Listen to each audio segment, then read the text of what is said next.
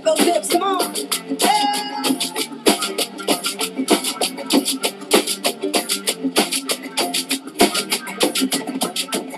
Welcome to World House Radio Stories of Home. I'm Sarah Tranum, host of this weekly podcast that brings you interviews with leaders and innovators in the fields of housing and design. Each week we discuss the issues and solutions surrounding housing from the local and global perspectives. This week we are exploring the intersection of two very powerful systems at work both within and outside of the home. Food and identity are intricately linked. The saying, "you are what you eat," reverberates now more than ever as the food we eat is produced and transported from farther away and made from ingredients that are synthesized and almost impossible to pronounce. A recent article in the New York Times highlights our increasing disconnection to our food system, explaining that what you eat has everything to do with how much money you have, particularly when it's cheaper to buy a package of Twinkies than a bunch of carrots. This article also looks at the power of U.S. government farm subsidies to determining what we and our children are eating, from our choices at the supermarket to those in the school cafeteria. Those who decide to grow their own food are taking back the ability to make the right decisions for themselves, what fruits and vegetables to plant and how to organically grow them. For almost 14 years, the South Central farmers were doing just that. This 14-acre farm located in South Central Los Angeles provided 350 families with the ability to grow their own produce, allowing them to significantly subsidize their family food budget and offering them a meaningful connection to the land that is often impossible to have in an urban city environment. This urban oasis stood out. Satellite views of LA showed two large rectangles of green surrounded by isolated industrial warehouses and dense urban poverty. It was a hub of community involvement, spurring several other initiatives around health, the environment, and economic justice issues. Unfortunately, the farm now lies fallow. This month marks the one-year anniversary of the farmer's final eviction from the land. After years of protests, fundraising efforts, and the involvement of several high-profile celebrities and activists, including Joan Baez, Daryl Hannah, and Leonardo DiCaprio, the land was given back to the developer who had left it derelict years before the city had made it available to the farmers. Police force and bulldozers were used to rid the land of both the farmers and their creations. Protesters were arrested, and the 14 biologically diverse acres of trees and plants were razed. Here to talk more about the South Central farmers and their continuing struggle to make urban farming an option for the people of South Central LA is Tezo Zomek. He is the elected leader of the original South Central farmers and the manager of one of the ongoing cooperatives that emerged from the farm's activities. Tezo, thank you for being a guest on World House Radio. Can you talk about the South Central farm and how it started and who has benefited from the farm? The South Central farm was a project or a mitigation that was made by Mayor Tom Bradley after the 1992 uprisings in LA. That's, if anybody knows, the Rodney King affair, where an all-white jury basically let off police officers, even though there was blatant video that somebody was basically abused. And the community rose up against such an injustice, and part of the mitigation that the mayor made available to the impoverished community of South Central was a 14-acre piece of land that was 3 miles from City Hall, Los Angeles City Hall. And it was basically an industrial warehouse site that had been abandoned for many, many years. It was basically land banked by a developer, one of the developers by the name of Ralph Horowitz. And so the farm basically was a project that was put together to help impoverished people help themselves. And it ended up being a very successful project. And these are the kinds of projects where people engage, where done more as lip service, and then their hope is that the project fails, and then they can, say, yeah, we told you so. You have to stick with the existing system. There are no alternatives. The free market will take care of you. The free market has a soul. And that's the experiment that was known as the South Central Farm. And it, became a very resilient place of 350 families, a lot of them very low income, a lot of them, about a third of them senior citizens, a lot of them disabled, on disability, recovering from illnesses, and trying to, and as euphemistically known as workers who have been disengaged from the economy. And so that's what the constituency was made up at that place. And my father was one of the original organizers of this place, and he himself was a disabled worker or a disengaged worker from the mainstream economy. For people who are not familiar with South Central LA and where the farm is located, I'm just wondering if you can describe the area of LA and then also at the peak of the farm's existence, if you walk through it and describing what it looked like and what was being grown there and who you would find on an average day working the plots. The farm is located in what's called South Central LA, and the particular zip code is 90058. It is the most concentrated zip code for poverty in the city of LA. It has basically been an abandoned area. It's usually used as a commerce way where, you have semis spewing soot into the community, and usually using it during the day, and at night it's basically abandoned. And this place, this is where, we were able to put a farm together, and we had such a biological diversity that an environmental anthropologist from the University of Washington, Dr. Pena, he went and did a study, and he basically concluded that there were over 150 different indigenous plants, more diverse than the UCLA Botanical Garden. So, this should give you an idea of the magnitude of diversity, and not only of the plants, but also the people. It was basically a conglomeration of a heterotopia of many different kinds of people. And that area being the fifth lowest in income in the whole city, in the whole county of LA, gave you an idea that people were making about $20,000 a year. When you pay rent, $600, it leaves you about $200 to survive on. And that is a very stark state of deprivation that people live in, and they must adapt and come up with resilient ways to survive. And the farm basically allowed people to grow food to feed themselves. And so normally on a day you would see a lot of elderly individuals, grandmothers babysitting their kids, community members walking through. You would have had over 150 different types of indigenous and Mesoamerican plants to observe, things that you've never seen in this region of the country. And so it was very fantastic in that way. Everything around the place was all recycled. The land was recycled, the fences were recycled, any kind of thing that you saw. A lot of these things were basically things that people adapted from the environment to some utilitarian purpose. And so that was a kind of a picture of what the farm was about. Most of the people that worked on it were from right around that area, so it really was the center of the community. It was basically that. It was a place where people came together. It was a place where in the weekends you had over 1,000 people. None of the parks in LA, with the exception perhaps of Griffith Park, which is 1,000-acre park, that you would have more than 1,000 people in an area. This was a fantastic place, and it wasn't controlled by the city. It was controlled by the community, and that in itself was a threat, that people had own sovereignty. It was controlled by the people. It was managed by the people. It was run by the people. And so it was a great exercise in popular democracy. I noticed from the website there are a lot of programs that have spun off from the farm. Can you talk about some of those other initiatives that came as a result? And in 2003, we had made a very concerted effort to try to come up with a way to save the farm when it was basically sold back to the same developer in a backroom deal with a lot of secrecy, and then, that was the basis of our lawsuit against the city and Ralph Horowitz, that if this was such a good deal for the community, why was it done behind closed doors? Why was it $13 million under market value? And so we struggled for almost 3 years, and we raised the money, and we just happened to be the wrong color of people, and at the end, Ralph Horowitz said, "I will not sell to those people," indicating that we were different than his kind of people. So it didn't matter that the money was there. He basically had decided that we weren't the right kind of people that he was interested in, so therefore he wasn't going to sell. And so the land has laid fallow for over a year.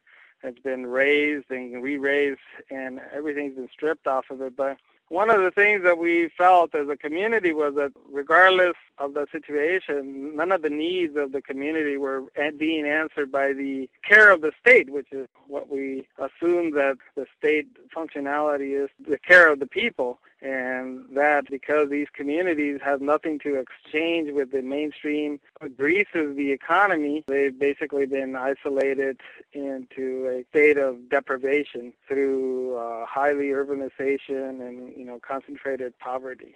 And so the projects that arose out of this, what we call the Health and Education Fund, which is to continue to educate our community about the kinds of products that they're consuming. The markets in those areas bring in product from basically the large agribusiness, which tends to laden their products with extreme, pesticides and herbicides. And, there's been a lot of studies coming out of the UK, a lot of work coming out of the UK, and actually Canada too, of the concerns of xenoestrogens and other kinds of residual chemicals that remain on the products and how they cumulatively affect the health of a community. And so those are the kinds of things that we try to address within our community. So the goal of the Health and Education Fund is to, educate and also to create the venue for providing access to this impoverished community to high nutritious, high quality, affordable produce into the communities. And then this is coupled with another project that we call the community-based agriculture,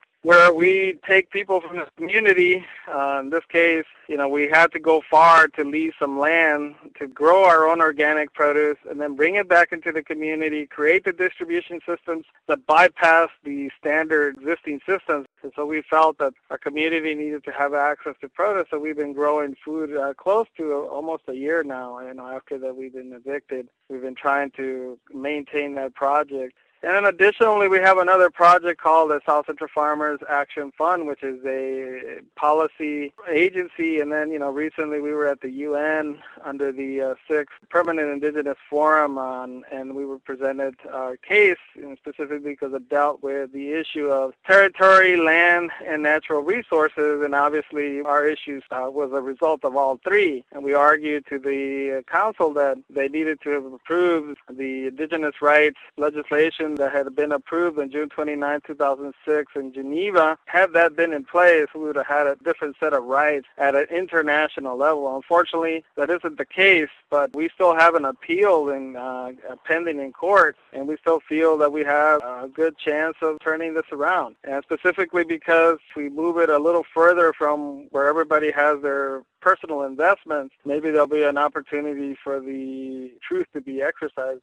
Can you talk a little bit about the actual police presence and what happened and how it took place? Yes. So what happened is that this happened in two stages. The first stage was actually coming right up on June 13th of 2006, where we felt that everything was in place. The money was in place, the right people were in place, the mayor was in place, and so pretty much we felt that it was a done deal. It was just a matter like, okay, sign the papers, let's get this over. And then on June 13th, at 5:30 in the morning, the sheriff's department, about 150 sheriff's department, 150 LAPD showed and basically evicted everybody through a process of violence. And then one of the things that we did to be able to really expose the nature of the system was to resist.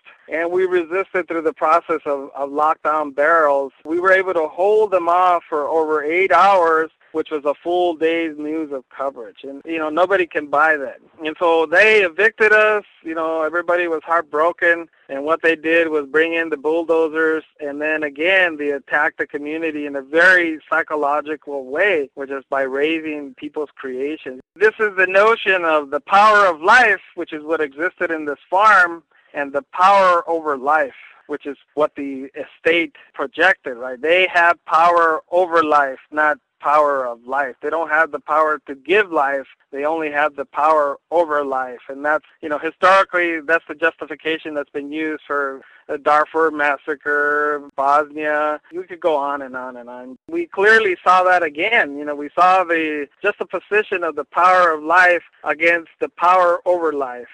What we did was to show that the state was nothing more than pure, unadulterated, violent force. Because we did everything that we were supposed to do, which is we raised the money, we reached out to all the millions of people across it was international. So what was left? What was left was that this situation ultimately challenged the very existence and the very construct of power itself. As a result of the eviction from the farm, the South Central farmers sued both the city of Los Angeles as well as the developer Ralph Horowitz. Right, against both of them because they both engage in a non-transparent public activity. And so basically we had to sue them both because they the deal was between them and we were basically the beneficiary party, and then we felt that we were excluded out of the process. And, the same way that we made the argument that, the same way that Horowitz could have raised the money, we could have raised the money too, but we weren't given that opportunity. He has a lot of money and he has a lot of City Hall connections. He's been a staple in the community. He knows where to drop the money.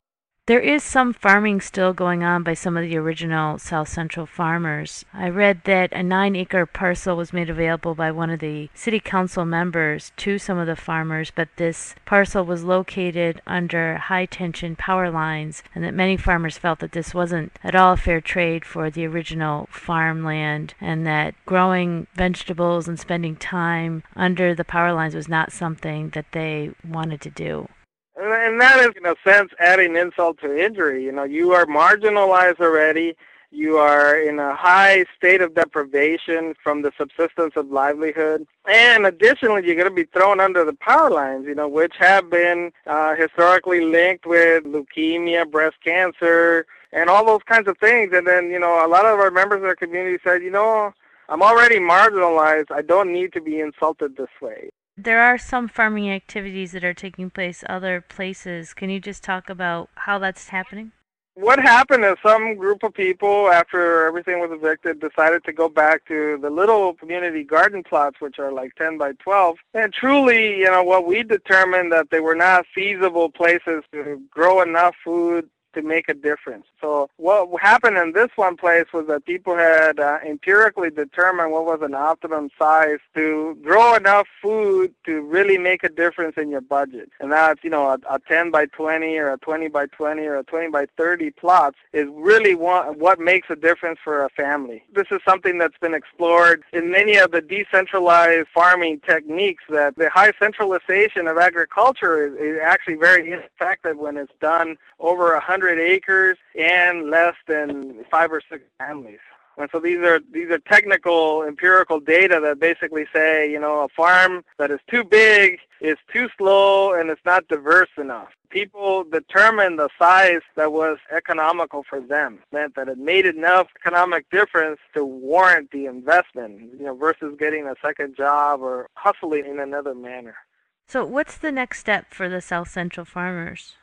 Well, the next step for us is the appeal is one of them. We are policy work within the United Nations to continue to advocate for policies that address the food sovereignty issue, and I really do differentiate myself from the food security issue, which is what the USDA and some of the other groups talk about, just making food accessible. I think ultimately to make a difference, people have to grow their own food, and they have to know that they can always go back to a place where they can feel safe about what is going into their products. And specifically, I quote you, the whole issue of xenoestrogens, and there's been some studies where you take 2 herbicides, Paquat and another one, and then you combine them together and they basically sterilize people. So ultimately, we are being impacted by not knowing what is or what is not in what we consume.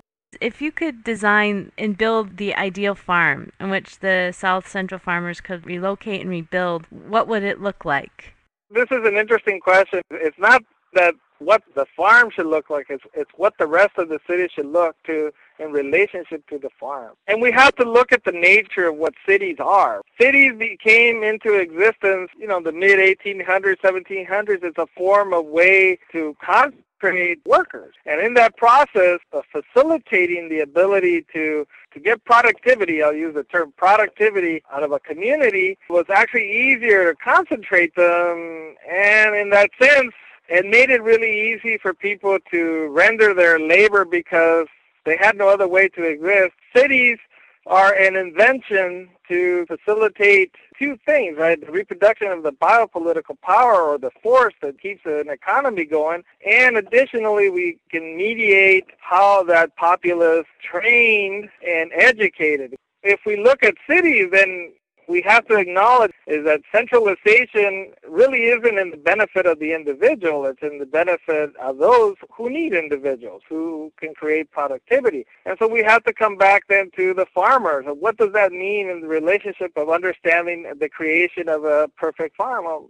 we have to then say the farm and the city are in contradiction because they speak about two different kinds of creations, right? So we can create hybrids, but we have to truly understand what the functions of each one of them are. The farm is to facilitate autonomy, to facilitate self-reliance, to facilitate independence, and the city is the opposite. You are ultimately dependent on everything of the city, the infrastructure, the distribution of resources, the distribution of wealth, and ultimately you have to be mediated to accomplish anything. And so ultimately then we have to say, is it possible to mitigate these two contrasting views of the world? One is to facilitate the extraction of labor, and the other one is to facilitate the creation of autonomy. Both of these can exist in the same place. And what we need to do is we have to facilitate both of them, which, in some cities they actually do.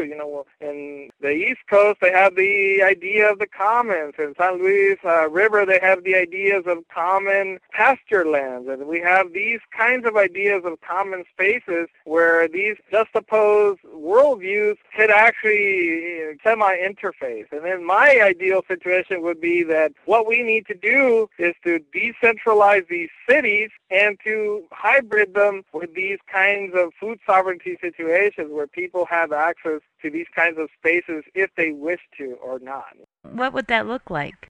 Well, you would have decentralized cities with common spaces. You would have urban farms inside cities. You would decentralize the city. The more decentralized a system is, the better its survivability. And, we don't need to go too far to see the result of overly centralized systems. Number one, they're not sustainable. Cities occupy 2% of geography, but they consume 75% of resources. What I want to see are cities that have more urban gardens, urban spaces, and common spaces within them, that it is possible to have both of them. And there are examples across the world. I mean, look at what Cuba has to do. They have to do it out of necessity, not out of care of the state in the sense that we're doing this for the good of the people. It's like we're doing this because we got to survive.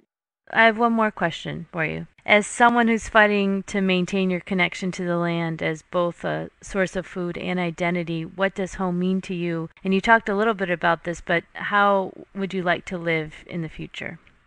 Well, I think that this is a kind of a complex question in many ways, because we talked about the kind of constructs that we live in, and ultimately, as Chomsky would tell you, is we have a limited set of choices. Many of our choices are manufactured. I don't truly feel that I could honestly answer a question like this, because I can speak to the issue of resilient subsistence. We will struggle to maintain, a way of being able to connect with our humanity, but that we have a lot of choices within the construct that we live in. It's very limited.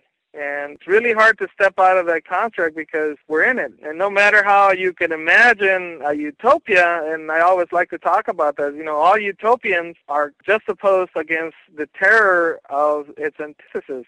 To talk about a home is kind of a utopian construct. I'm not sure that I know what that would be, because I would be basically subscribing myself to the same kind of a utopian dichotomy. If I create a construct of what I believe home to be, I have to terrorize all of those people who oppose my view of my utopia. We see this every day, right? Falwell criticized the Teletubbies. His utopia was in contradiction with the Teletubbies. You don't think you could find a definition or find what home could mean to you that would be flexible and open enough that it wouldn't have to directly conflict or create something negative for other people, that it might be encompassing enough that it would allow for everyone?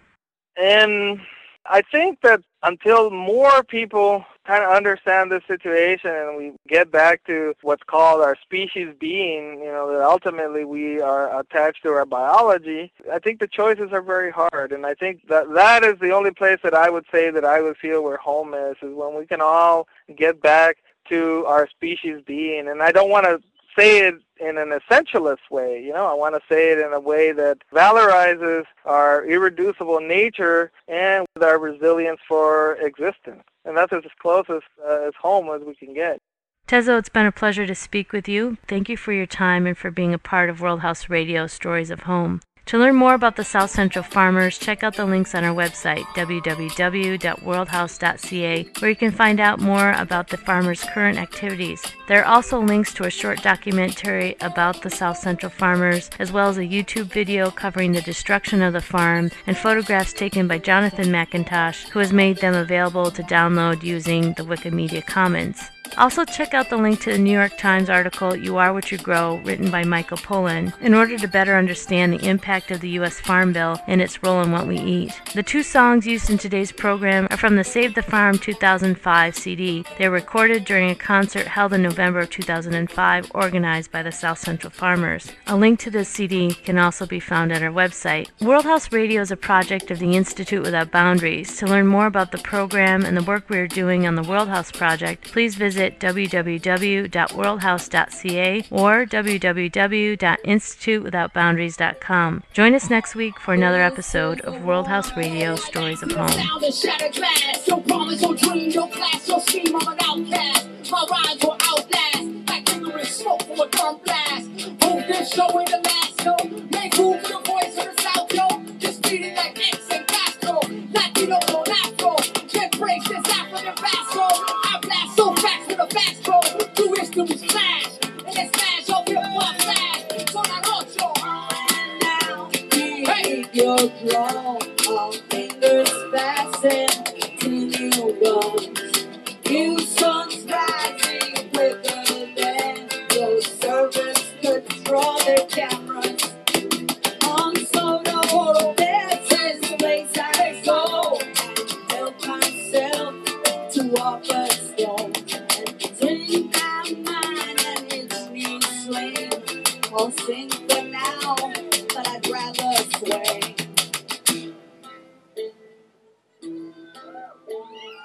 This is a war.